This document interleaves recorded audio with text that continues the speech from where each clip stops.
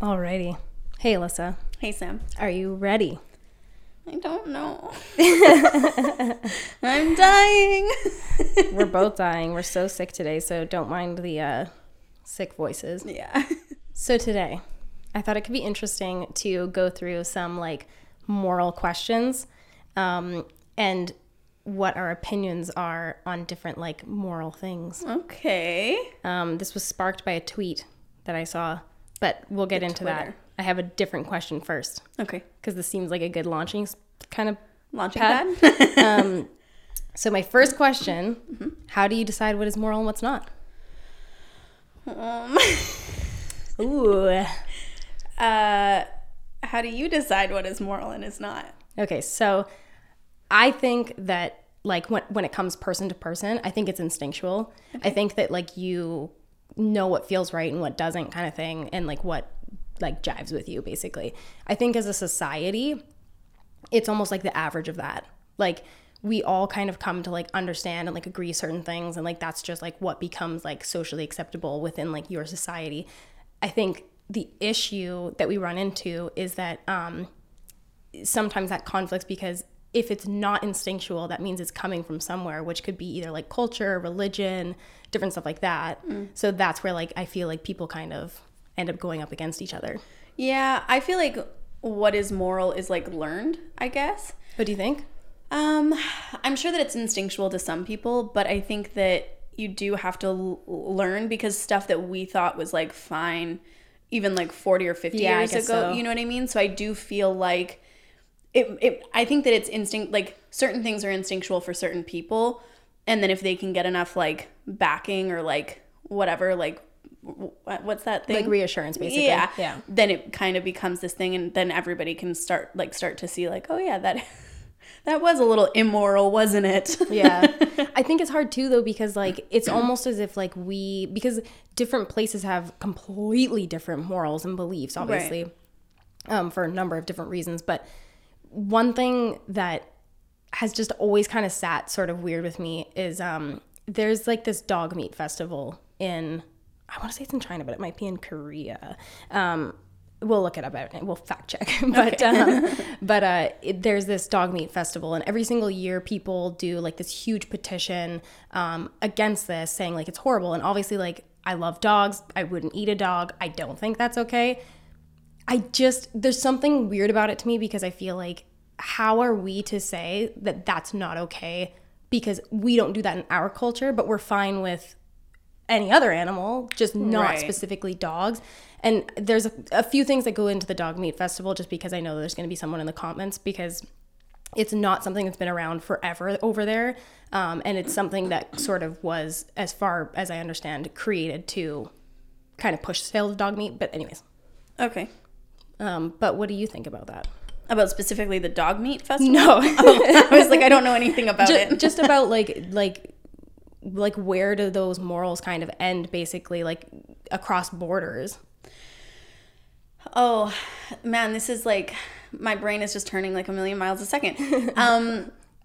I think you're exactly right with the fact that different cultures have different senses of what is moral and what like societal laws you abide by.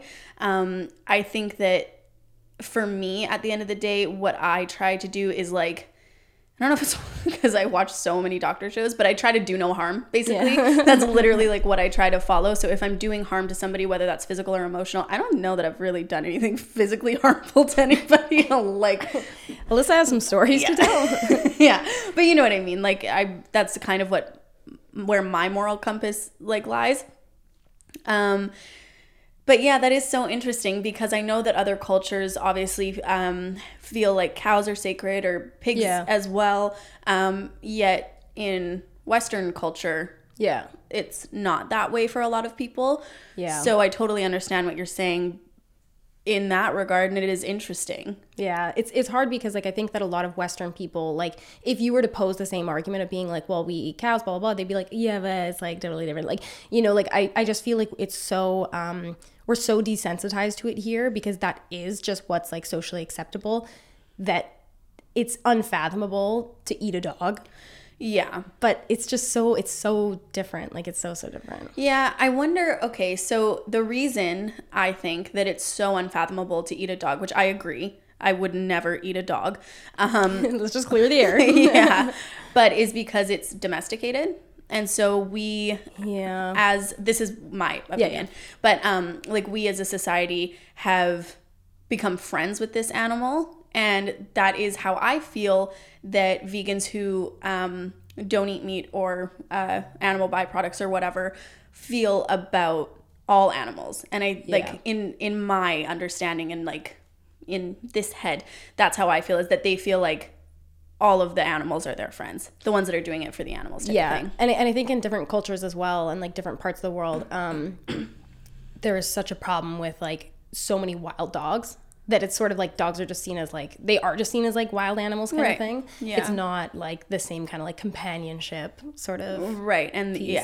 It's like, I mean, like I said, I don't know anything about this festival, but almost like it's like food is food type of thing. Yeah. I just want to say I'm not endorsing this festival. No. I don't know. There's just something that's always kind of not sat right with me, because I feel like it just doesn't really kind of like make sense to me to judge somebody else's culture and morals and all that. Like, it's just such a sticky situation, but let the record show that I do not agree with this.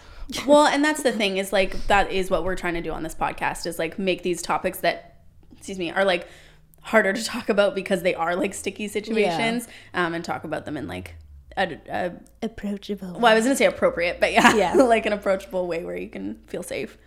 Okay, so moving on to my next question. This was what sparked this whole idea for this podcast for me. I saw this tweet that was basically like, this girl was saying, like, she was like, you too spend your money on drugs and alcohol. Don't act like you're above giving $5 or $10 to a homeless person. Right. And then there was like all these people in the comments, like basically praising that. It was like a really popular tweet, got retweeted a ton. And I don't know that I agree, and I do feel like there's a difference between that, but I want to hear your thoughts on it first. Okay. So from a really, really young age, when I was in grade 6, I got invited to like a speaking conference because, I mean, it was all like other grade 6ers, but it was like a big conference. Don't know if you've heard of it. It's called TED Talks. I'm like 12 years old. I'm like the youngest kid up there. Hi, guys. But for a speech that I wrote on homelessness, I've been really, really like wanting to help the homeless for like a very long time. And I do have a lot of feelings about it. In recent years, my efforts and like my understanding of what to do to help have like gone on the wayside, because I think that it's just such a more complex situation than my 12-year-old brain could have ever understood, obviously. So what I will say is I did know some police officers at like as acquaintances, not like in a bad way. I was awfully acquainted with some police officers. Yeah. But from the Vancouver area, who did work downtown, and then on East Hastings, which is like the main homeless street. Yeah, East Hastings, for those that have never been to the Vancouver area, it's just one street that's just really, really saturated with drug addiction, homelessness, and it's just a really bad area, basically. And those police officers were saying that there are a lot of those addicts, because quite a few of them are addicts. They do have places to go, and like homes and shelters and stuff that will take them, but that they choose to be on the street, because obviously their addiction is running their life at that point. And so that, when I found that out, it kind of did open my eyes a little bit into like, okay, so having a home isn't the issue here, right? So then I kind of had to like reevaluate and reassess like what I was going to do to help. Sorry, that was really long-winded, but anyway. I don't think I do give homeless people money. I think I have a couple of times, but it's usually when I sit and like have conversations with them, which I actually don't find myself doing very often because we live so far out of the city. But even recently, I was at like a grocery store and I saw this man sitting outside with his sign and everything, and so I bought him like a blanket, and because it was really cold, and like a sandwich and Gatorade and stuff like that. So I think that the way that I try to feel about it is that I if I can help people that I feel a connection to immediately, I will. Yeah. But I've also been privy to and close to and struggled with addiction myself. So I understand that if money is available to you and you have addiction, that is where it's going to go. And I would rather focus my efforts on keeping a person who's in active addiction fed, warm, so that they're not getting sick, that kind of thing. I would rather focus my efforts there than on them being able to get more drugs, because honestly, if they need to get more drugs, if they're in active addiction, they'll find a way. Yeah, for sure. And it doesn't need to be me. What I want to do is keep them like safe and as healthy as they can be. Yeah. Yeah. I just kind of like, I read that and I felt like it was just, the original statement to me was just like awfully reductive. Like, I feel like it's just such a like you're looking at one side of the coin and there's so many different aspects to that. I feel like there's so many other ways that we should be helping outside of just giving people money here and there, because ultimately, yeah, like if it is someone dealing with addiction issues, I don't want to, enable that, and I don't want to be part of that. And so it's hard because like I do feel like there's a difference between someone who's using drugs and alcohol recreationally and someone who's addicted, and especially if that was something that led to that circumstance. I think that there should be so many other resources in place for these people, mental health wise, addiction wise, right, all that kind of stuff. And I think that is like really where people's focus should be, not just about like whether or not it's petty to feel like you don't want to give money because they're going to spend it on alcohol, which to me is like, I don't think that that's unreasonable. To not want to give people money? To not want to give people money thinking that it's going to go to like substances. Yeah, well, at the end of the day, the money that you have is yours. Yeah. And you can choose to do with it whatever you want. And I totally understand that as well. But I agree that I think that people look at homelessness and homeless people as look down on them so much. Inferior, yeah. Yeah, and I don't feel that way. Yeah, and no, of course. And I do feel like whether you're in active addiction, you're in recovery, you have a mental health, or you just had a shitty situation at home and you've been really fucking down on your luck. Yeah. I look at all of that and I do want to help. And I think that there should be like centers and stuff like that available. And honestly, there's a lot of misconception about that kind of stuff. Even when I was in Denmark, they were my like extended family was talking about the homeless situation in Vancouver because they knew that I was moving here, and they were really not educated on it, and I had to educate them, and I had to bring up facts that was proving them wrong. Yeah. I was like, this is really disappointing that these people who are literal like adults and very educated, like my extended family, they all have like multiple degrees and shit, because like education's like subsidized by the government out there. And I was just like, man, how disappointing.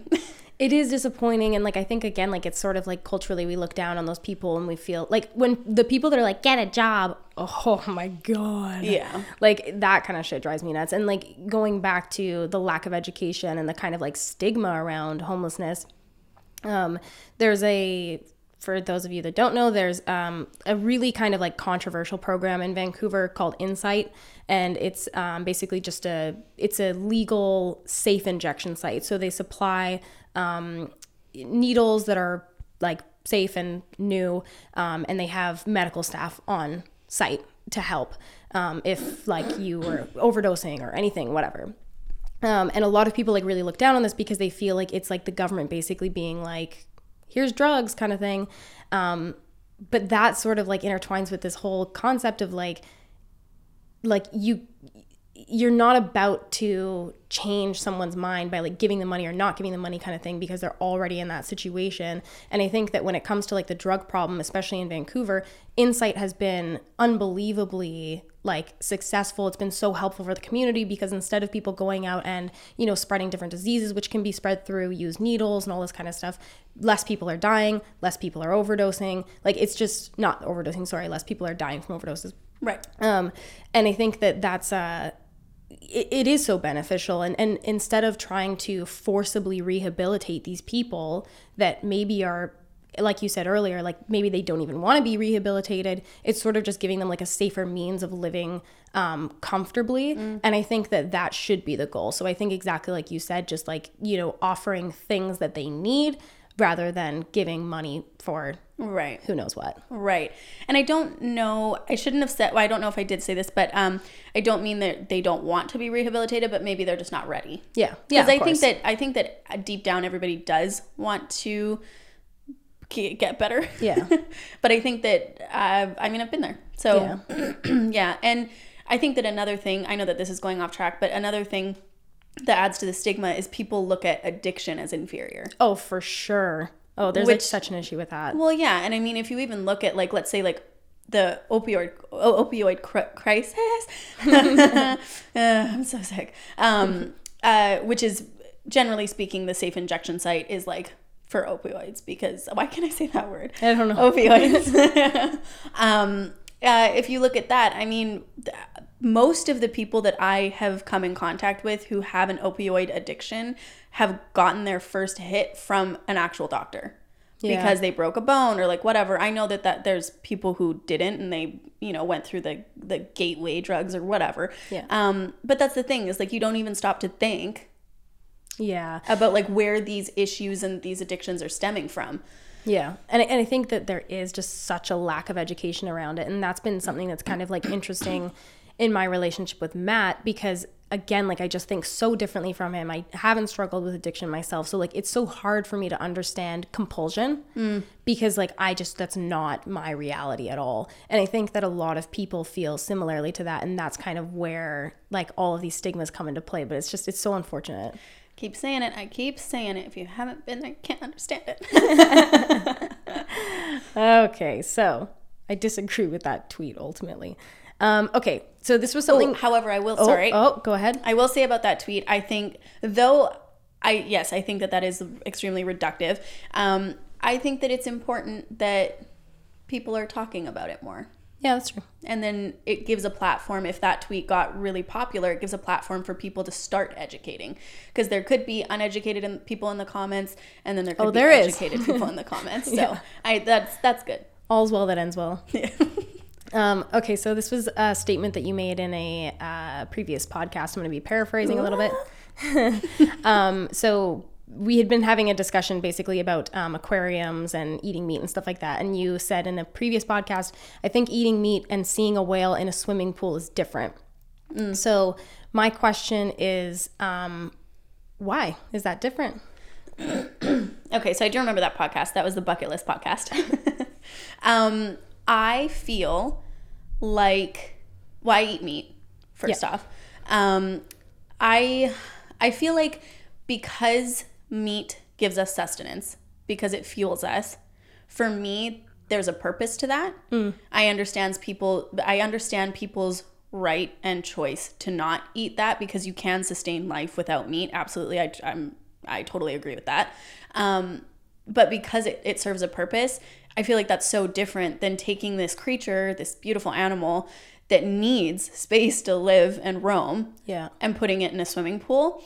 And just because I eat meat doesn't mean that I agree with factory farming and all of that stuff.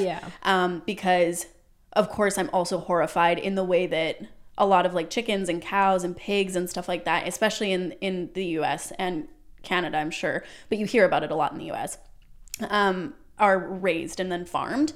And when I went to Iceland, it was actually like so eye-opening, because they don't do those practices. My brain is shutting off.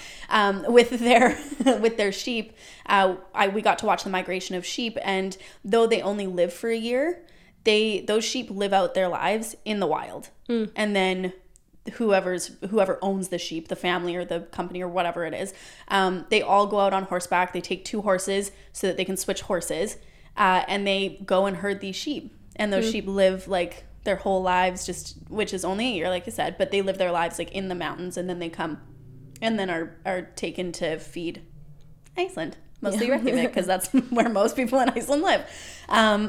So yeah, I don't agree with like a lot of the factory farming and stuff, but I do think that there is such a difference between me going to a zoo and looking at this, like these animals caged, and me sustaining my body with fuel. Yeah. Okay. Disagree. I don't even want to go as far as to say I disagree. And I want to preface this by saying I don't judge people that eat meat, regardless of the fact that I choose not to. It doesn't, I don't want to say it doesn't bother me, but like I'm not like sitting there like seething about it or like judging you. Like I just feel like it's so socially normal. And it like I don't judge people that eat meat, point blank. So I think the main difference is that it's just a lack of exposure. We pay to go into an aquarium. We get there, we see it, and we can just like see and feel how wrong it is. We're not paying to go into a slaughterhouse. Right. And I think that if that exposure was there in the same way that an aquarium is, like not like you're just seeing images kind of like in passing, but you're there seeing it, I think that would be such a different thing for people. And I think that lack of exposure isn't going to exist, simply put, unless you're going looking for it, and you're not going to. Right. And I think that is what creates that disconnect. And ultimately, I feel like that is why certain forms of animal cruelty are not seen as being as severe, because it's just not what happens to resonate with that individual person. So I think that is where people can kind of put things on like a little bit of a ranking system. Like, okay, eating meat, not that bad. Whales in an aquarium, real bad. Mink eyelashes, don't love it. You know, like you can kind of go through and compartmentalize all of these different things because of that lack of exposure. Yeah, I agree with that. I understand that. And I could be vegetarian one day. I don't know. I'm thinking about it now. So. No. But like, that's the thing, is I'm not like crossing it off of my list. I was plant-based for a while back in like, I don't know, 2014 or something like that, because I had seen a bunch of videos and stuff.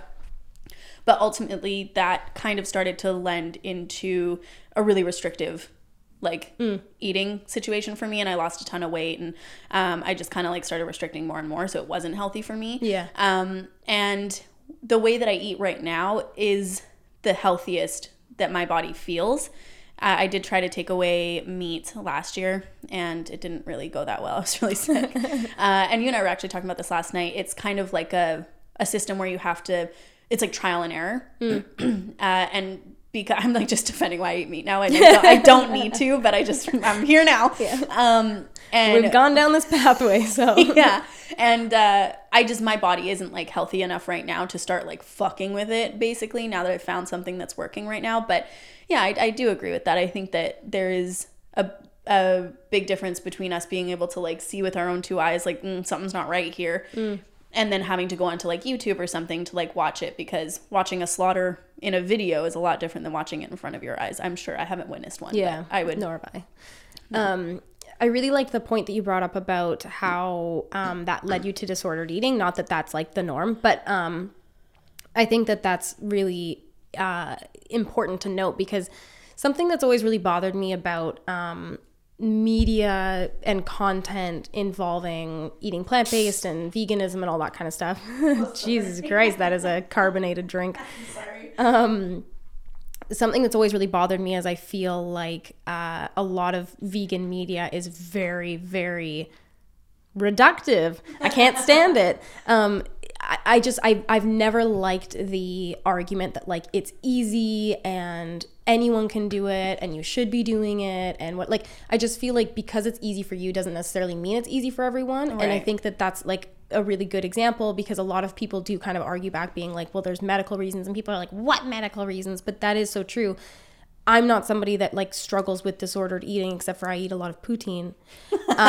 But like when I was eating vegan and I was like into it and I was consuming a lot of media and stuff like that, it was hard not to go down a path of kind of like getting very obsessive, like orthorexia kind of thing, like obsessive about what you're eating, how you're eating it, all that kind of stuff. Like, should I cook this? Should I not cook this? What's going to be more nutritious? Like just things that like you can't see the nutrition, you know what I mean? Right. Like it's not like you can actually really calculate yourself whether or not cooking it for 3 minutes versus 5 minutes. But like, I think that stuff like that can lead to it. And I think that's a really valid point that you just brought up. Thank you. I appreciated that. Okay. I think I'm going to know your opinion on this, but maybe not. Okay. Should we allow euthanasia?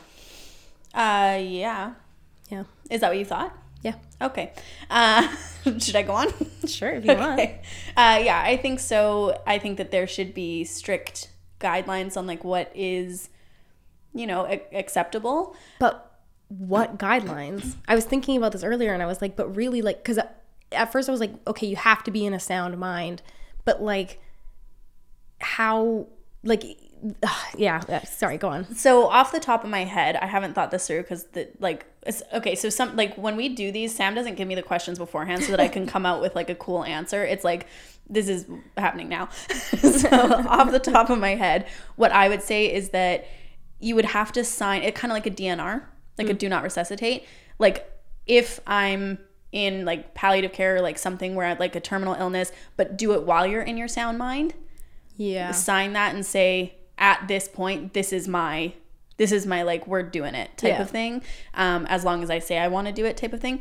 And I believe in it, especially because, as a lot of you know, I lost my dad. He did not want to be laying there unable to care for himself, and he was really scared about being like unconscious and being able to hear and whatever, and not being able to itch and stuff like that. And I mean, and he was terminally ill. Like, he was going to die. It was just like a matter of time. Exactly. And so he wanted somebody to do something if that was the case, and I was like, well, obviously we can't. And we obviously didn't end up doing anything that's illegal, but I do know what it looks like, and the desperation that people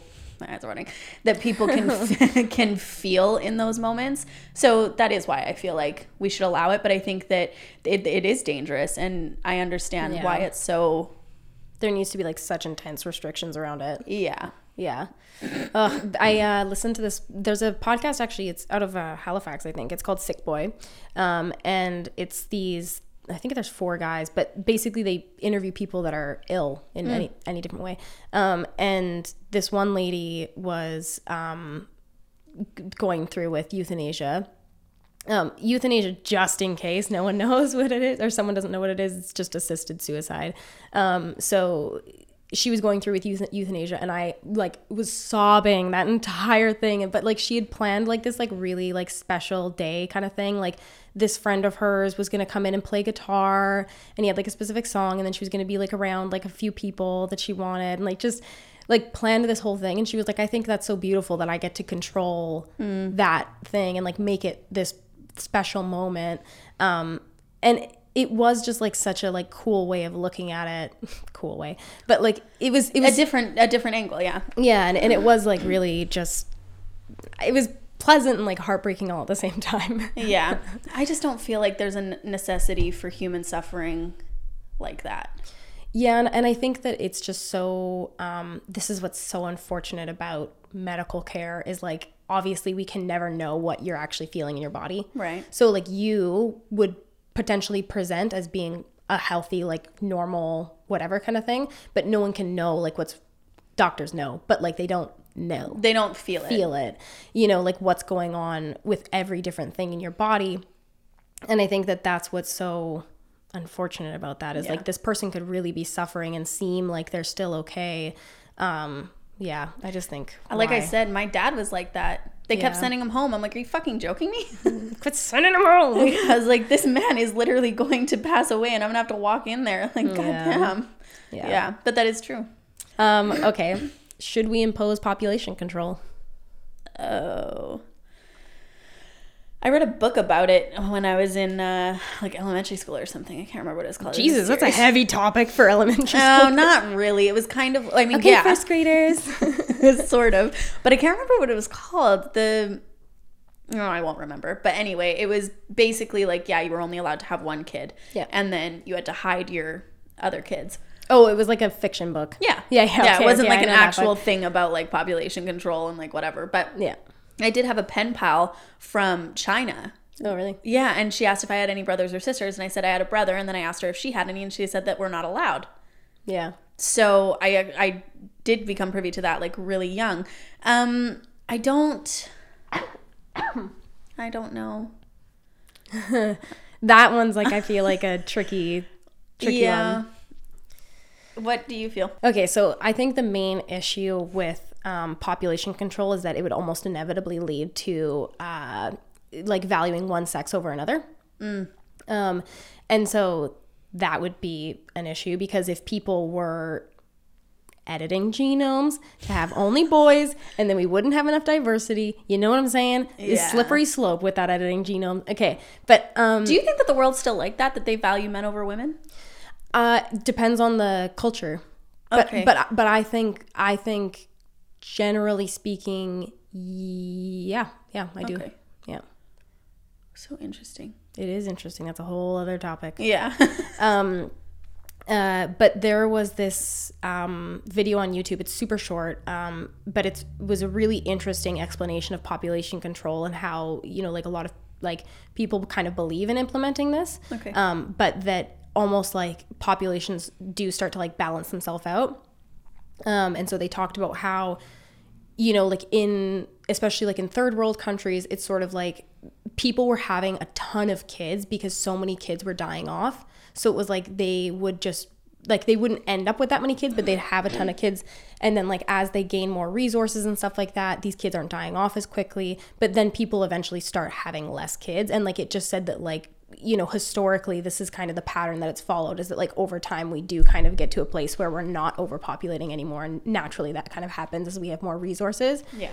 I don't know. I think that I don't know that the issue is overpopulation as much as it is that there's a lack of infrastructure in place to contain the side effects of that population, because obviously we have so many like ecological problems from the amount of people there are and driving cars and industry and all that kind of stuff. But I think that should be, it's almost like people will do anything to control people without having to change business.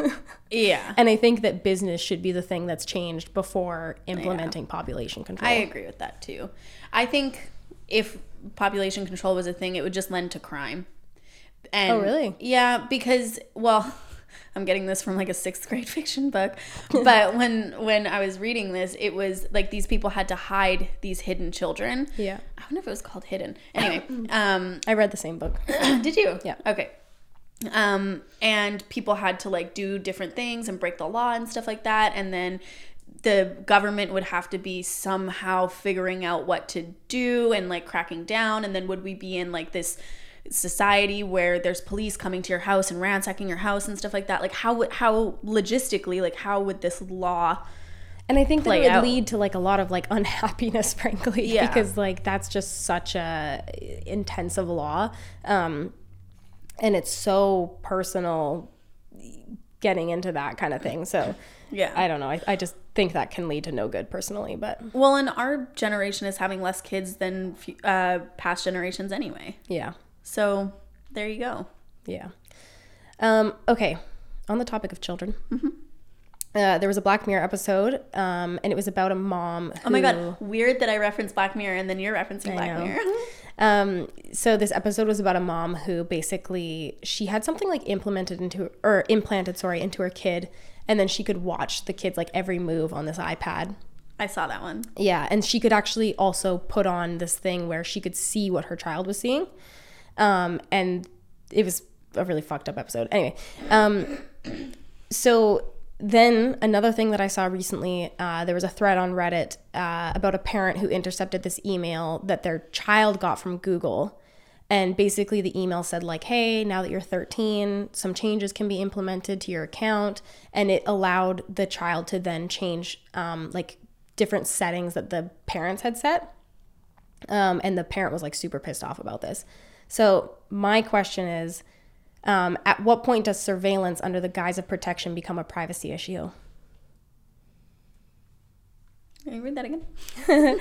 At what point does surveillance under the guise of protection become a privacy issue? So you could even put this into like, you know, how like bars would have cameras everywhere, but like obviously it'd be inappropriate to have a camera in the bathroom. Right. Well, you already know that one of my biggest core values is privacy. Yeah. Like I find I hold privacy and like trust and stuff like that like really to a really high standard. So I don't know at what point Yeah. for me necessarily, but I think that whatever my point is, it's a lot, like the line is a lot thinner for the crossover. I don't believe but I might eat my words if I'm ever a parent, but I don't I don't believe that parents should know everything that their kid is doing. Yeah. I do think that privacy is a part of growing and learning and becoming your own person, and kids aren't always doing shit that is bad. It's just like they need to do it themselves without feeling embarrassed, and no matter how open your household is, sometimes you just want to deal with it on your own. Yeah. That's the same way I feel about like sharing passwords with like partners and stuff like that. It's just like, am I doing anything wrong? No. But sometimes I don't want you reading exactly what I'm talking about. Like, yeah. You know what I mean? So I don't, under a protection, yeah, I guess any home that you own, I don't think you should have to have surveillance there. Bathrooms, anywhere where you're naked, I guess. I don't know where like the line is. What about you? Yeah. Yeah, like I think when it comes to like parents and kids, there's a lot of things that are very thinly veiled as protection, but it really comes down to control. Yeah. Like the email about like that kid being able to change his settings and stuff like that. I mean, he's fucking 13. Yeah. Like if the kid's gonna watch porn, like he's gonna watch porn, he's gonna find a way.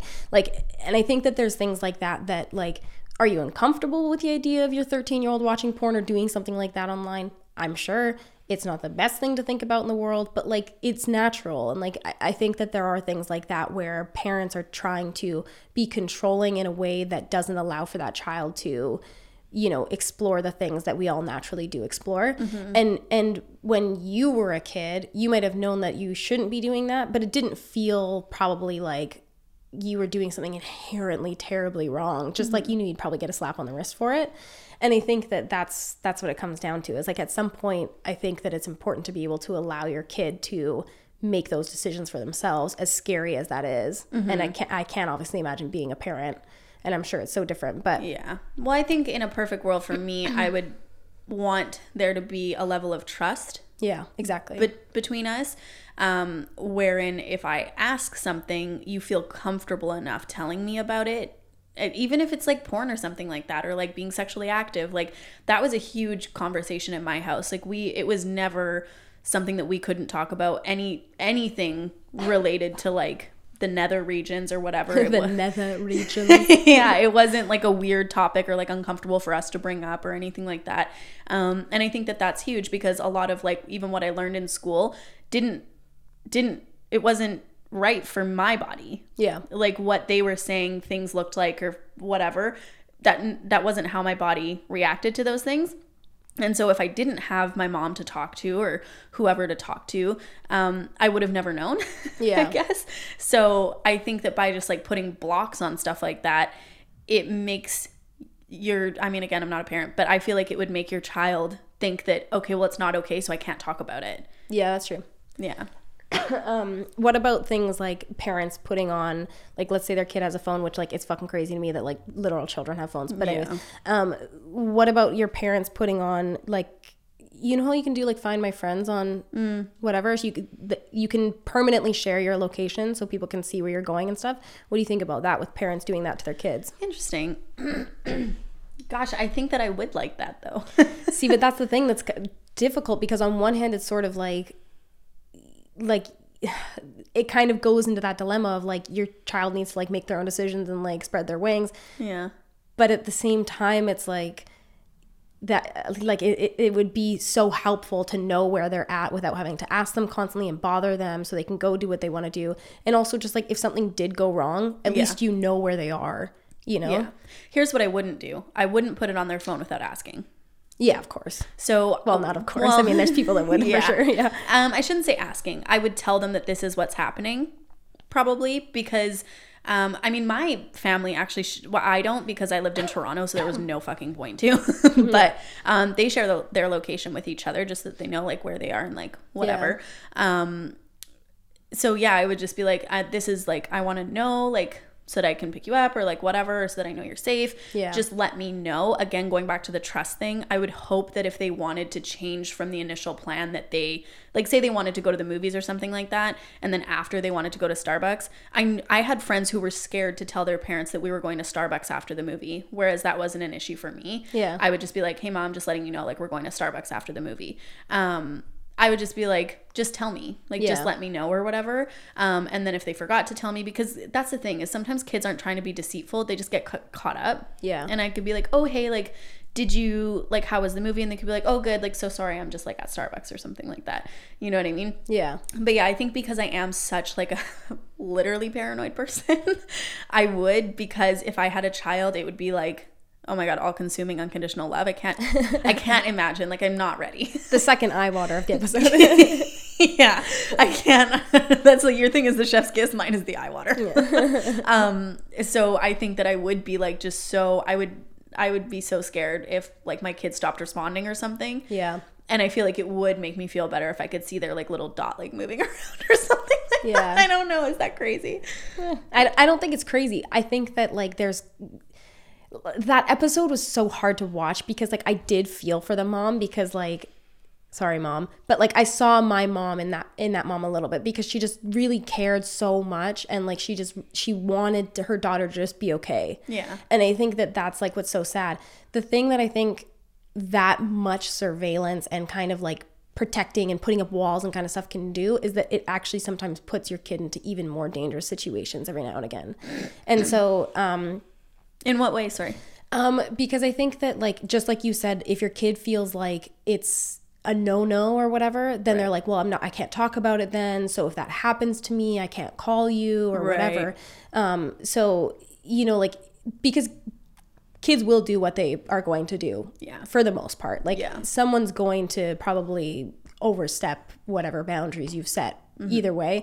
So I think that if you've made it an environment where you're so kind of like overbearing and like looking over everything that they're doing, I think that would just lead to even more secrecy. And then there can be situations where like you don't know where they are, you can't come pick them up, you can't help them, you know, like that. I think that I would feel similarly, and maybe we will eat our words with our parents, but I think I would feel similarly, that I would want to create that kind of environment for my kid where they can talk to me, even if it's something that like, you know, is maybe a little bit more taboo. You're doing drugs, you're having sex, whatever. Yeah. I would want them to feel more comfortable telling me rather than being more comfortable with the lie. Yeah. I agree with that. So that's well, and I do believe in like the way that you, like the family life that you bring your kids up in, and like just like having a healthy dynamic. For sure. I think that stops a lot of that, like really like what we view as like scary behavior from even happening in the first place. I always go back to this. I had one friend in middle school, their family was like a healthy family unit from the outside anyway, and I think it was. All of those kids are like geniuses. They never went through like any like crazy shit that I know of. Like they all turned out like perfectly, and I'm like, okay, well, I mean, they had dinner all the time, like they were allowed to like go out and do stuff, but they never felt the need to like rebel or anything like that. I just look at that family and I'm like, okay, like that's how it should be done. You know what I mean? think it's just like, it's such a delicate balance. I think it's such a delicate balance of like protecting and guiding and stuff like that, but also not stifling. Right. Yeah, it's so tricky. I think like with the surveillance thing, just to wrap this one up, I feel like if it was my kid, I would probably want to put that thing on their device. Like, let's say they were like 9 and had a phone, which why? But anyways, let's say they were like younger and had a phone. I think I would probably have that on the phone until like a certain age. And then be like, okay, it's your choice. This is why I like to have it on here, so I can see what you're doing without you having to like tell me or whatever. But if you're uncomfortable, take it off. Yeah, I agree with that. I think that there would be like a certain age. Much like when you get to drive a car, it's like, okay, well, now you get to make adult decisions. You get new freedoms. Yeah, because you're an adult. Yeah. Well, there you have it. Do you believe in curfew? Yeah, you know, I just don't know. I do, actually. I do believe in curfew. I had a strict curfew. What was your curfew? Like fucking 5 o'clock? In grade 10, it was 10. In grade 11, it was 11. In grade 12, it was 12. Yeah, but you were grounded all the time. You never got to stay out. Yeah, but like I do believe in curfew because I really do feel like the kids that I've seen grow up with structured things like that, I don't want to say have turned out better, but like they have healthier dynamics. Yeah. In a lot of ways, in like their personal life with their family, just different. I just think it's good. I think it's like a good thing. So I do believe in curfew. I think that it should be flexible. Yes. Not day-to-day flexible, but like you have an event that you're going to and whatever. And I also think when it comes to like saying no to your kid, I think that I don't want to say you should always have a reason because I don't want to eat my words. But like I really don't believe in no because I said so. Yeah, the because I said so, like that's a no for me. I don't like putting that idea into someone's mind that like I have so much control over you that I don't need to give you any kind of reason. You just listen to me. I think that that's not a positive thing. Like I think that it's natural for people to question things and wonder why and stuff like that. And I do also think that there should be a reason behind why you're telling someone no, they can't do that. So for instance, when we were kids, we tried to go camping with a bunch of boys, and I was like, hey mom, because I was like gonna be like honest about it. I was like, hey mom, can we go camping with a bunch of boys? And she was like, no. And I was like, why? And she was like, because I don't want you guys to go up there and have sex. So it's like, okay, fair enough, but like at least I had a reason as to why. I didn't know she said that. Yeah. I'm pretty sure she said that. Or she wasn't that like blunt about it. It was a little more veiled. She was like, when boys of that age get together, I just don't think it's a good idea. Like, yeah. But like I think that it's a positive thing. Say no to your kid by all means, but I think there should be a reason behind it. Yeah, I agree with that too. And I think that saying because I said so doesn't lead to any education. Yeah, exactly. It's just like, okay, well, what you say goes. Like, what about when those people, like, I know this is like a little dramatic, but like when you enter the workforce and people say no, that kind of stifles innovative thinkers. It's like, okay, but why? Yeah. I'm all about the why. Well, and I think that there should be an opportunity to challenge certain things. Like I think my dad made a speech at my wedding where he said that like raising boys was so easy because he would just tell them what to do and they were like, okay. And then like he would tell me what to do and I would like put up an argument and then he'd make some good arguments and then he'd be like, okay. Like, but I think that is a good thing. Like I think that you should be able to kind of question the status quo and say like, why is this way? And is there a better way to do this? Is there a way that works more, like it's more mutually beneficial? I think that that's a good thing. And I think that leads to like a more open communication overall, which can lead to your kid being safer. Oh, she really made that come full circle. Yeah, there you go. I do believe in curfew as well. I'll just put that in there. Do you? Yeah. I didn't have one. Yeah, you love the fact that you didn't have a curfew at the time, but... Well, that's the thing. Okay, so I actually... I'll quickly go into this. I did have a curfew. I kept breaking it. And then eventually I didn't have a curfew because I kept breaking it, basically. But I do think that structure is important, but I think that you have to be able to back up that structure with something worthwhile. Yeah. So if I'm not allowed to go out, like I don't have curfew, I think that there needs to be other things set in place that keep you occupied instead of just being in your house, in your room, watching TV. Yeah. Because boredom is the silent killer. We weren't allowed to have TVs in our bedroom. Yeah. TV was a big thing in my house. Yeah. Okay. Should we get involved in other countries' issues, in your opinion? Involved how? Okay, so... I had this as a follow-up, but I'm going to join it now. So issues like the concentration camps that are taking place right now in China, first of all, do you feel like it's none of our business because it's not our country? And secondly, do you feel like it's not worth it because you're then avoiding potential world wars rather than getting involved? I don't know enough about world events and politics to really like responsibly answer that. My instinct is that I think that we, regardless of what like imaginary fucking borders we've painted in our earth, I think that we are all one human race. So I think that we, in theory, should be helping each other. But I'm also not privy to the, not idiosyncrasies, but what am I trying to say? I have no idea. Like the details of what goes into possibly like the ramifications and whatever of possibly helping with these things.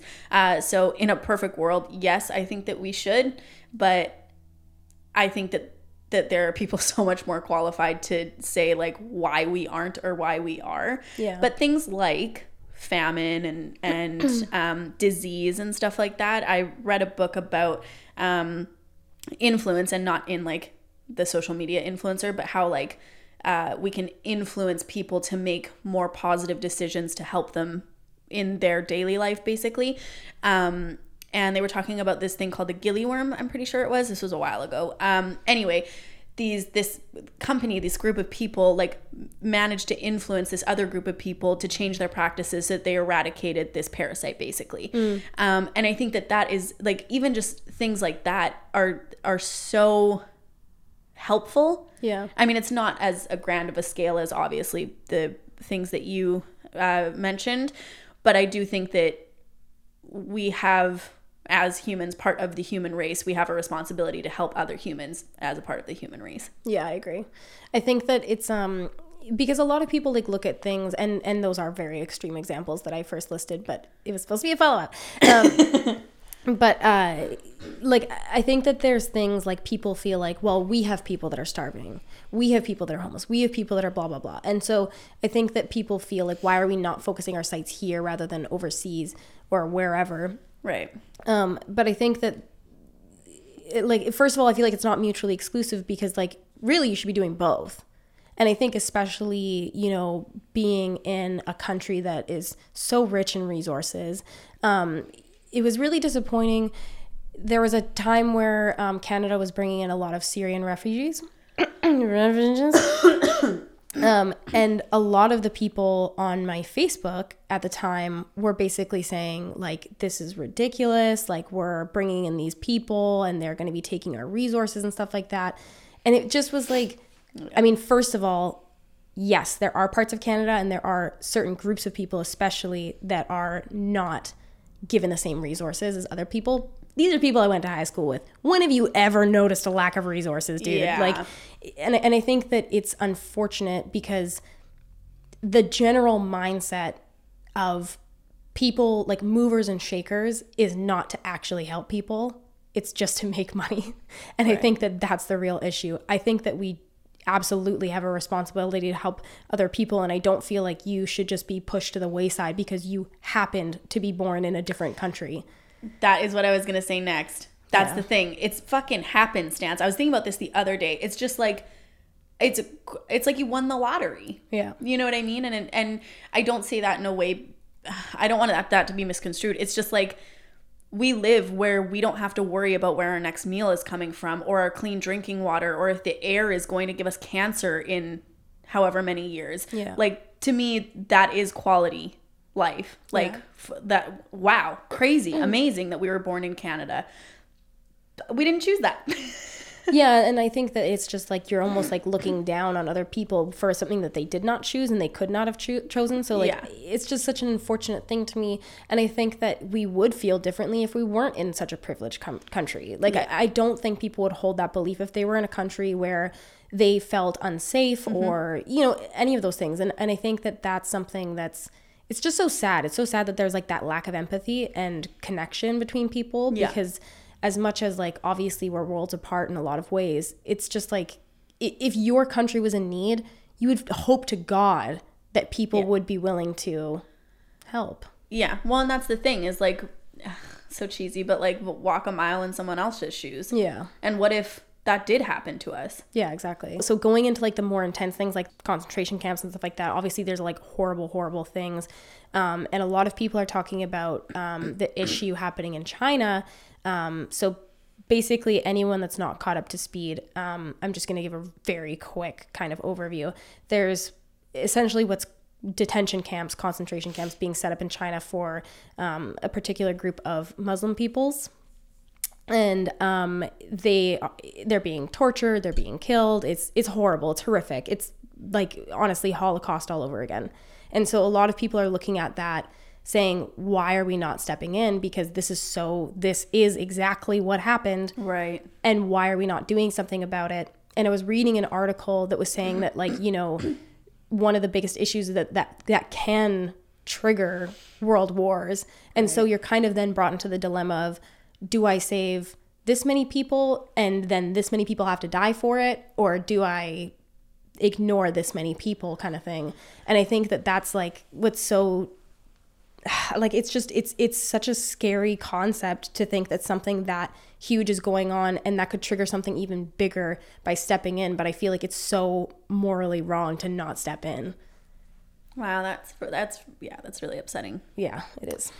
Yeah, I feel like, fuck, man, in like our day and age of technology and like just like what we know, how is there not a more like I've used that word so many times, but like innovative or like creative way to stop this from happening other than like a world war? Like, how do we not have the resources or the information how to like stop this from happening without like involving all these people and sending people to war, basically?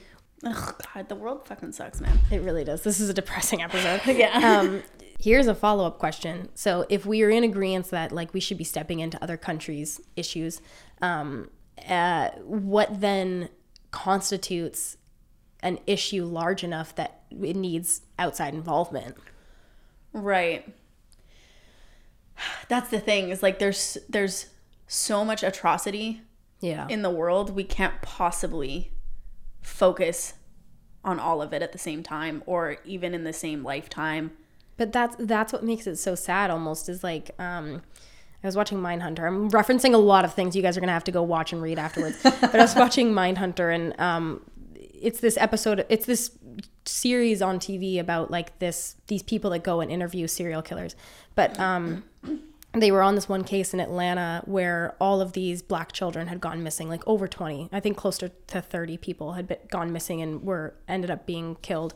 And one of the characters basically said something like, how many more need to go missing before this is something that you'll pay attention to? And I think that that's where you get into that issue with stepping into other countries' problems, is that how do you put a marker on that? Like 1,000 deaths? 10,000 deaths? Right. Like, how can you put that value on human life and say, like, it's not really worth our attention until it gets to this point? Yeah. Like, it's just such a tricky thing. And I also don't know the legality, like you were talking about, behind how do you actually go into countries and stop this shit from happening legally? Yeah. Like, well, that's the thing, is like, I think that we all sit here and are, and especially like the elections coming up in Canada, we sit here and we just criticize without really knowing what goes into it. Yeah, or like what we would be able to do. Yeah. And I agree. I think that people shouldn't make promises that they can't keep. I don't agree with that. That's fucking politics. But aside from that, it's like, I can't even imagine that nuance. That's the word I was looking for. The nuance that like literally every single thing that's implemented takes. Yeah. I can't either. And I think that that's the thing, like stepping in on something like these detention camps in China, you would have to do it through a means of something that was probably illegal, like going in and doing something bad, and it would trigger a world war. Yeah. And it's just like honestly, there's just so many things that are like so complex that it's like, even if morally like this is so horrible, it's like what is the answer truly? Like, it's just so. Yeah. Well, I'm sad now. Okay, let's land on one final one that's also depressing. Is there any difference in value of life between humans and animals? Why? Like, but human to human? First, let's do human to human. Is there a difference in value of life? I don't think there's difference in value of life between humans.